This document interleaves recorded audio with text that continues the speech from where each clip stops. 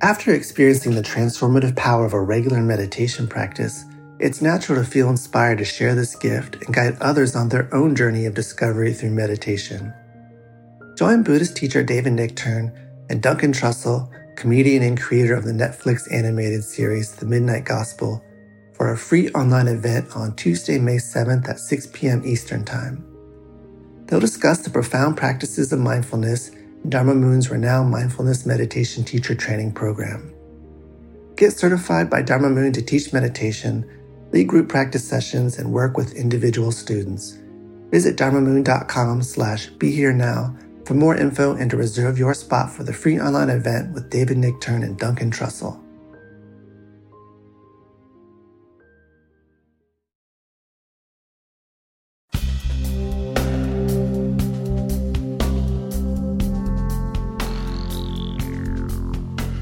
Hi, welcome to the Mind Rolling webcast by a couple of mind rollers. We're going to keep trying to define what the hell we're talking about, but we'll get it. And it's certainly moving from one thing to another. Is that nature? Then we surely are that.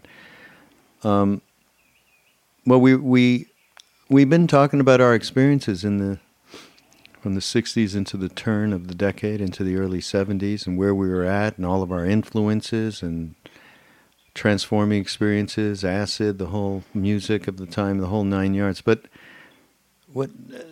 something did happen in the late 60s, because I remember you telling me at one point that we'll talk about Frank Zappa. Oh, Frank Zappa, yeah. Frank Zappa and the Mothers of Invention used to come to Boston more than they came to most places. I don't know why.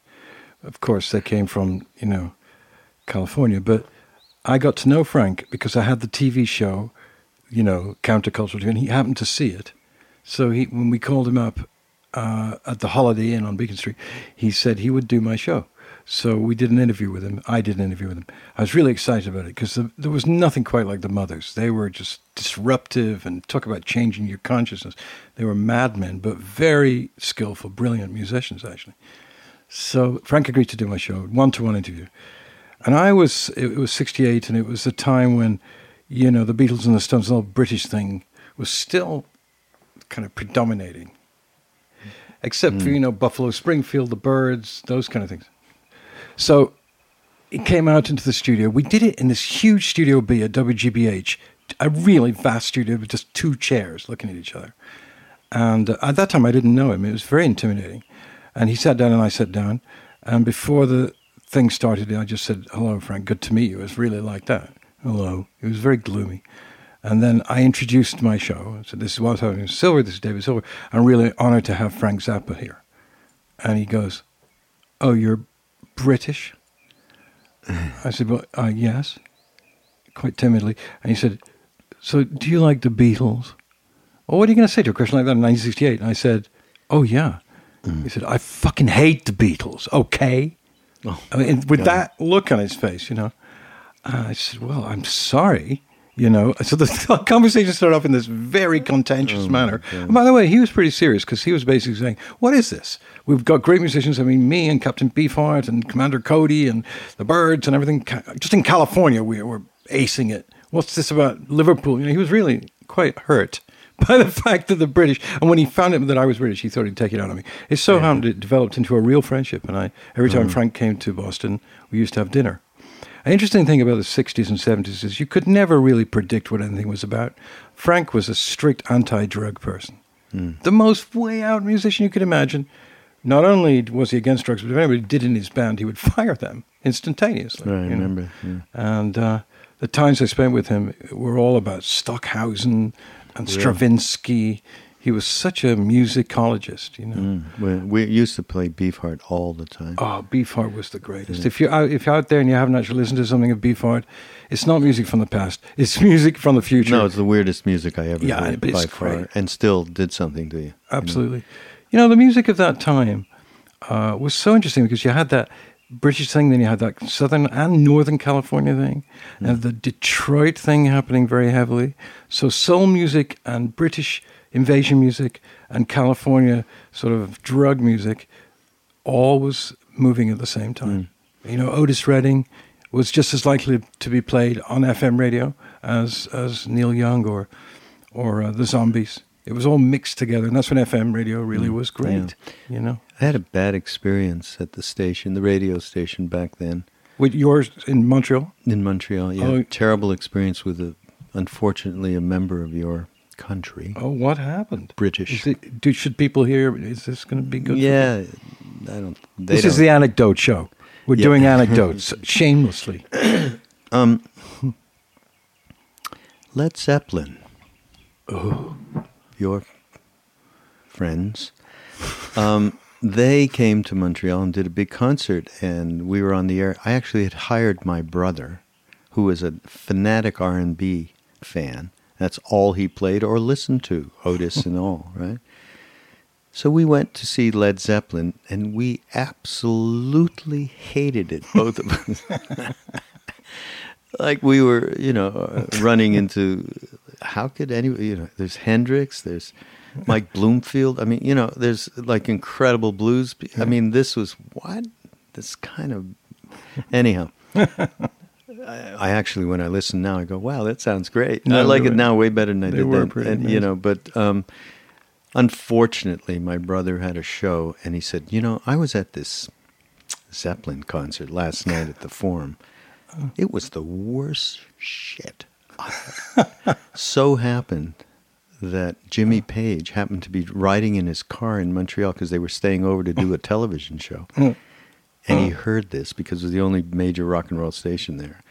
And he heard my brother do this. Oh. He flipped out. I mean, completely went mad. And I had to go and denounce them when they went on this television pop, Dick Clark knockoff kind of show in Montreal, and denounced my brother and the radio station. It just goes to show you can't be in any media and think that no one's listening. Yeah, right. No, never do that. Never. Anyhow, I had to go to Robert Plant's hotel room. And he actually was staying in an apartment. They had rented an apartment. And Jimmy wasn't there. I guess he was so pissed. And I had to go, and with another DJ from England, who knew him and he knew them, and he was a huge fan. He got, he was just playing them left and right. Yeah. I had to go apologize. I mean, seriously, formally on the radio, I have to say you were sorry. No, I formally went to the apartment to him personally and apologized. Of course, we apologized on air for that bro of mine's air. What was he thinking? Well, I guess he was just being thinking honest. Wasn't part of what was going on for us then. Which brings up other subjects about thinking wasn't very part of our wasn't very much part of our lexicon then, wasn't it? Thinking? Thinking. No, because everything that was moving us towards saying everything is overthought, everything's on the intellectual level. That's where we're in the trouble we're in. Let go, turn on, tune in, drop out, run away, whatever. But it wasn't thinking in the old-fashioned sense. Because I think a lot of us felt that a much more visceral and heartfelt response to your life was going to make you happier than all that. Seemed to do a lot of not very bright things back then, though. Oh, you mean? You're not being. You're saying we were just clueless. Yeah, we were clueless. Thoughtless, at times, selfish. Yeah, some of that was going on. Fortunately, by the turn of that decade, I mean, you and I happened to be again. We were very lucky to have these beings come into our lives and help change, I mean, which reminds me, this is way jumping on this thing. But this is all mind rolling. Yeah. Or mind rolling. Mind rolling, yeah. By the mind rollers. When I went to India and I lived with Neem Karoli Baba, at one point, now we're talking about a powerful change, like I say, we were going through this transformative change, where we were stopping being too stupid, selfish, self-centered, and so on, because, we were actually starting to think there was a way to live what we learned on these acid trips, right? Anyhow, at one moment, my dad decided to come on over, He wanted to see how we're doing. Bottom line is, Maharaji, who Ram Dass had given LSD to twice, nothing happened, said to me, "Did you give him the medicine when he got there?" I mean, you're talking about an entrepreneurial businessman. He might have smoked a joint by then. Anyhow, he told me to take care of him while he was in India. Get him some acid. If you can believe that being said by this, this being. And That was his idea? He said to me, "Give him the medicine take care of him. Give him that medicine." Oh. My father was a tyrannical egomaniac. Okay? Yes. So, and I've described this in other places in detail, but suffice to say, he had a death trip in Benares where people go to die by the Ganges River, and his life after that was never the same. And we were able to become friends.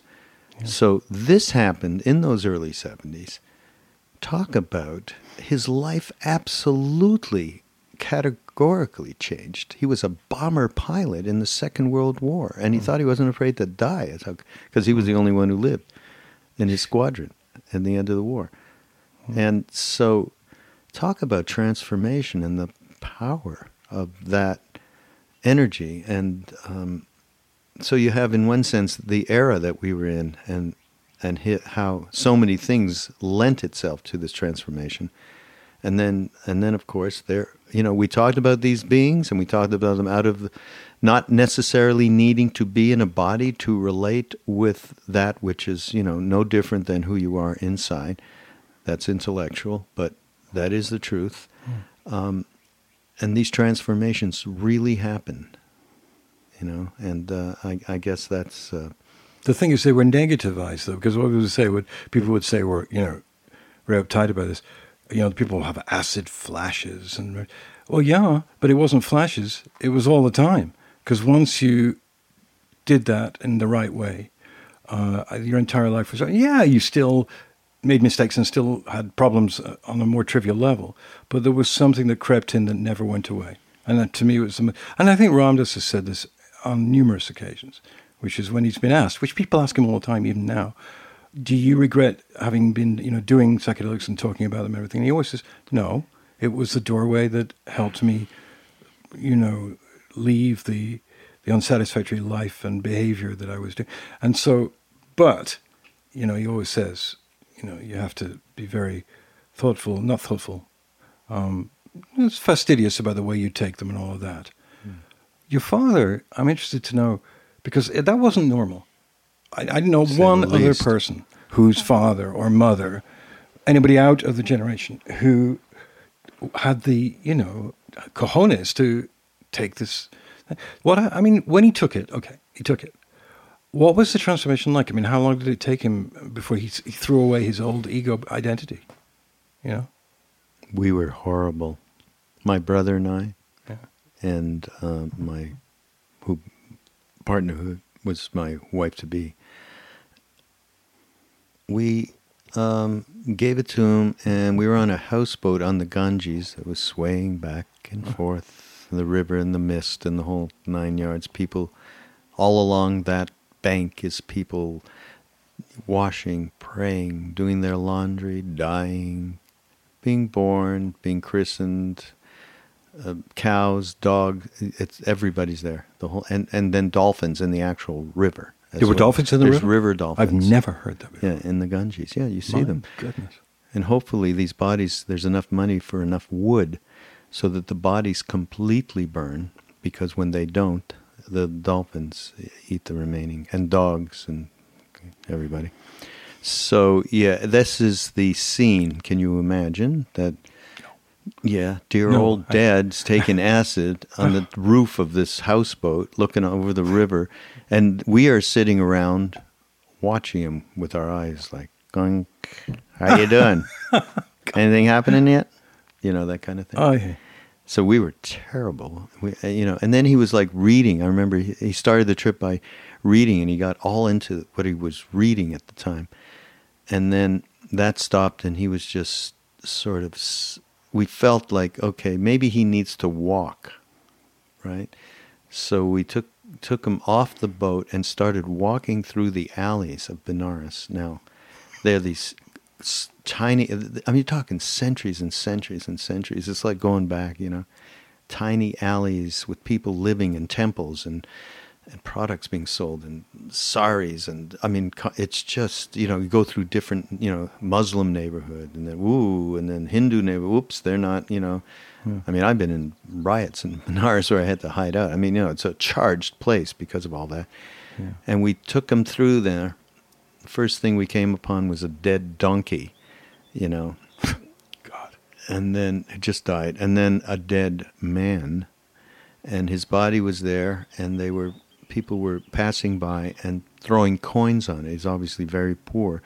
And the idea, I guess somebody was there, I don't know who was, maybe it was a relative, was taking care, and they were trying to collect enough money to properly burn the body. So he came upon that. So it's all death. He had a big-time death trip. I mean, that's what he needed, I mean, it was unbelievable. And after that, I've never seen such a market change that lasted beyond the time that he had the trip. I mean, it totally rewired him, and then, he went back, and before he went back to America, he saw Maharaji again, and who told him everything about his life. He had a farm and animals and what happened stuff that nobody could know, and he broke down, and and that was the beginning of the end for him. He actually came back 6 months later. After we had come back to Canada from India, he went back a few months later after us and spent a couple of months there with my sister and so on. He took my, my whole family basically. So he was absolutely transformed in that moment, and that stayed. I mean, very miraculous, especially if you had known my relationship and so on. No, because by the time I knew him and quite a few other people, he is very... he wasn't affable, but tremendously to the point, and if you asked him a question or he was very forthcoming. There wasn't the slightest bit of tightness, and very wise. Everybody, I think, acknowledges that if he just put his mind to it, he could solve a problem for you. He certainly did with me. So it stuck. Yeah. Forever. Yeah, no. That whatever, certainly, because you met him after that. Now, around this time, some of these beings from India, some were teachers, some were called gurus, some were swamis, and so on.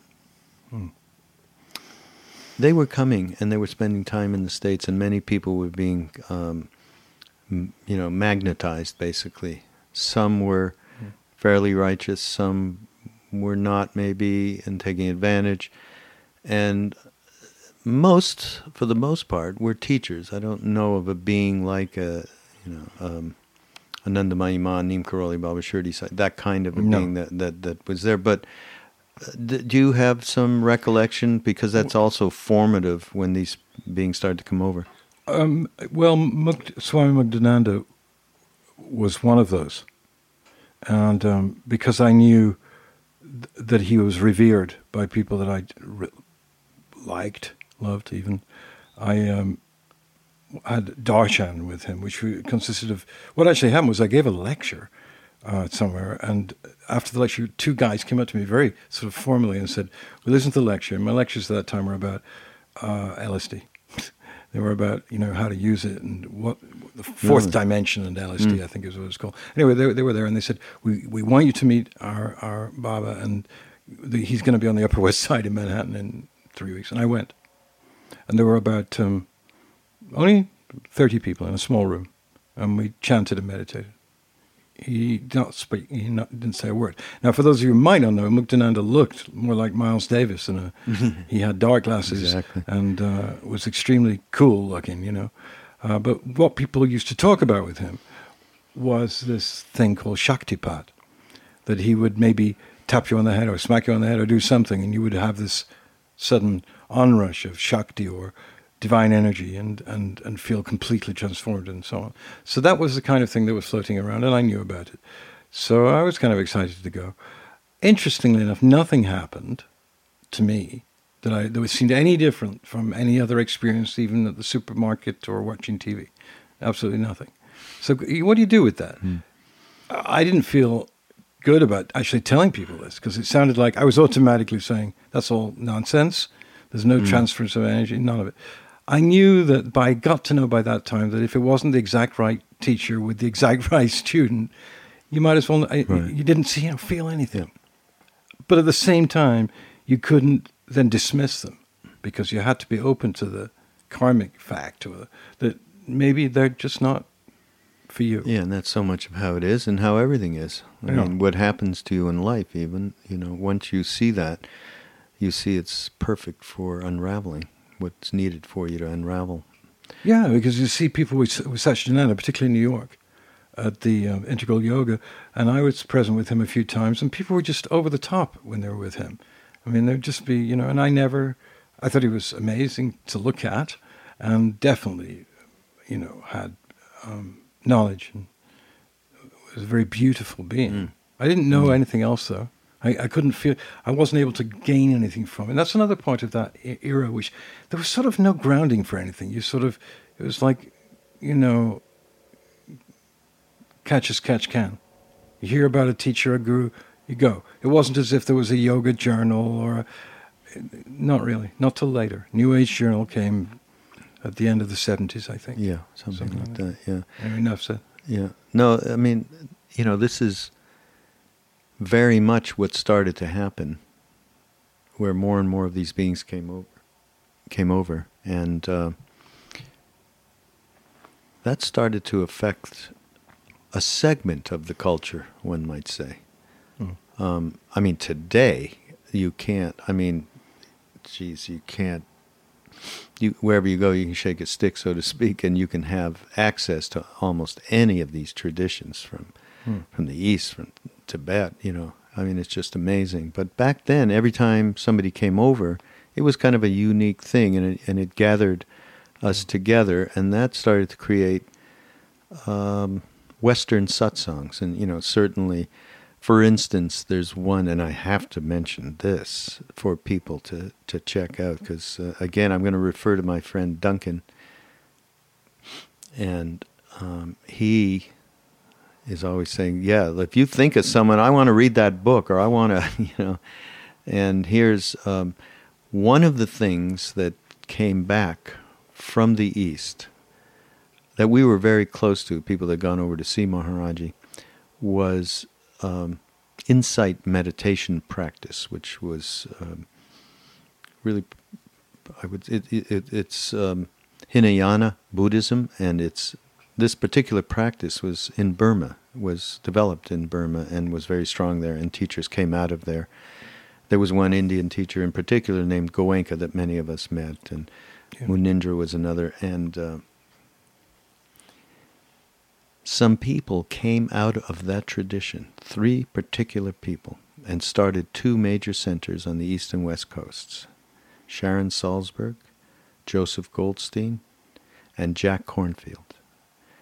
And here's my recommendation, folks, these people are absolutely, if you get a chance to be at any of their retreats or whatever, even a talk, I know Sharon gives talks in New York, please take advantage. I mean, some of the most straightforward, practical ways to deal with the unraveling, so to speak, and certainly deal with mind, emotions, and all that stuff, and gain true insight. I mean, it's a practice that I think I understood that His Holiness the Dalai Lama actually had given instructions to have novice monks use that as a basis, which is unusual. But bottom line is, that's a high recommendation.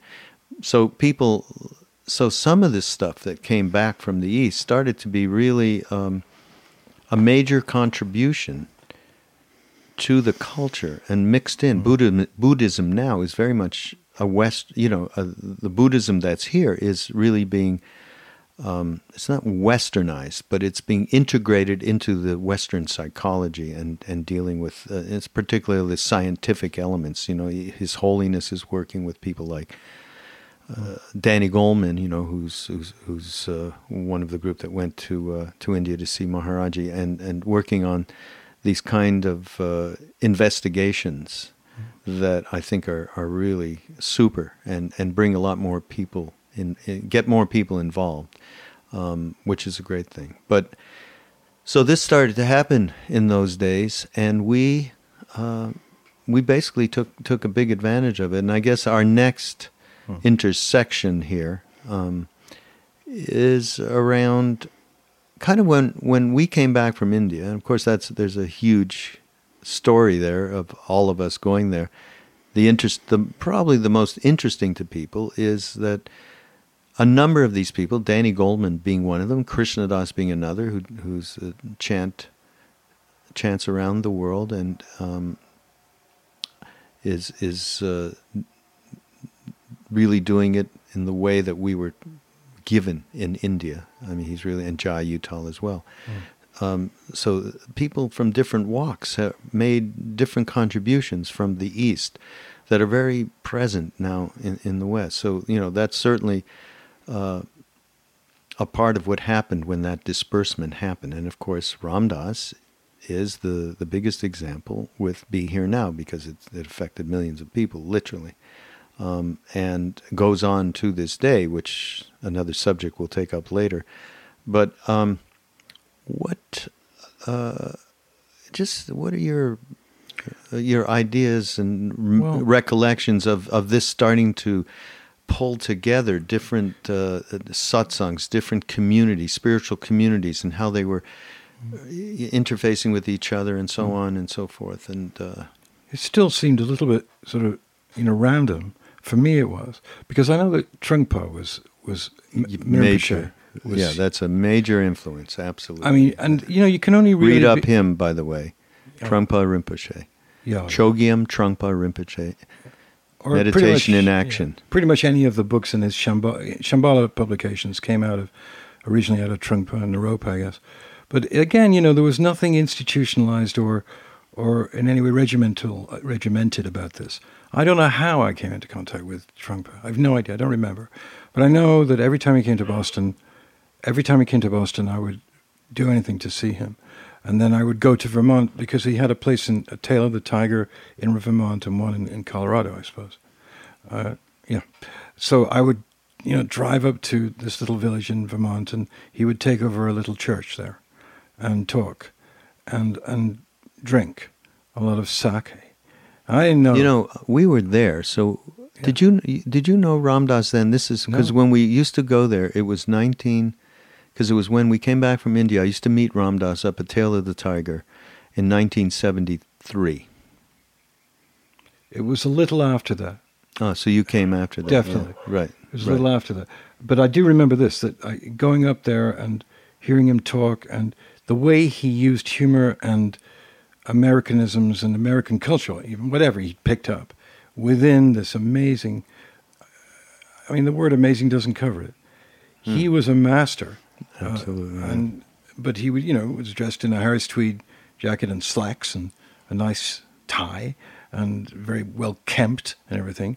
But he was just as authentic as it could be. And it was really gratifying to see how many people were drawn to him. Without any conflict, really, with anything else. It wasn't like people who were following the works of Ram Dass or even older back, Alan Watts and Paul Reps and all that other tradition of... Well, Alan was very close to him, And, at that time... Right. And? Well, yeah, Ginsberg was that's when he started his Buddhist practice, I think. Yeah, it was definitely through that. So that's a big marker. It's funny that we have these... it is. I didn't know that. I mean, we didn't really talk about that over all these years, so it's interesting how we jump in and out of I these can't things. even honestly do it justice as to what I felt when I was at a Trungpa talk. And they were interactive to some extent. There were certainly questions. He used to make fun of us. Did you know that? No. Yeah, we'd be in the audience. We, meaning Ram Dass, being the personality that Trungpa, would jive. That he'd start talking about and people, that are on this, they go to the East and they bring this back as if they've, just become enlightened, and suddenly everything is love and light. And he'd go, right, Ram Dass? Oh. He was constantly jiving. No, he was a real trickster. Well, and of course there was many things about him that were, shall we say, not really understandable by virtue of the level of being he was in terms of the duality of the stuff he was involved with sex stuff and all that. But that's neither here nor there. He was, and to this day remains an important teacher in the whole pantheon of these people who have come from the East. So, again, I mean, we took advantage of this stuff. I mean, we really did at the time. I mean, we really took advantage, and that became more and more of our focal point. You know, I mean, earning the grub, as Tiwari told that story. The grub. Yeah, that's right. Earning your rotis, as they put it in India, was certainly part of the equation. But there was a way in which we wanted a balance. I mean, you know, I didn't personally. I was in the radio business after I got back from India. I worked for the Canadian Broadcasting Corp and did, you know, programming for them, but it wasn't front and center anymore for me. Front and center was really developing more of, an identification with soul rather than role, as Ram Dass says so much. You know, I mean, that's really a good way to put it. Yeah. Now, that is a whole other discussion. From moving from the roles that we find ourselves in, and all sorts of roles. It doesn't have to be just your job, and moving into soul. I think that we would have to say is that this was primary to the arc of our lives. If you could say anything about what it is, we went from point A to B to C to D, as we went through all of these things that we've been, you know, talking about here from the late 60s into the turn of that decade. It really was, you know, the development of identification with who we really are. And how much of that was happening at any given time maybe was, you know, a little microscopic. But as time has gone on, certainly there is absolutely an evolution. And I guess that's one thing we can offer up. But we'll talk about that next time. Okay. We're Mind Rollers.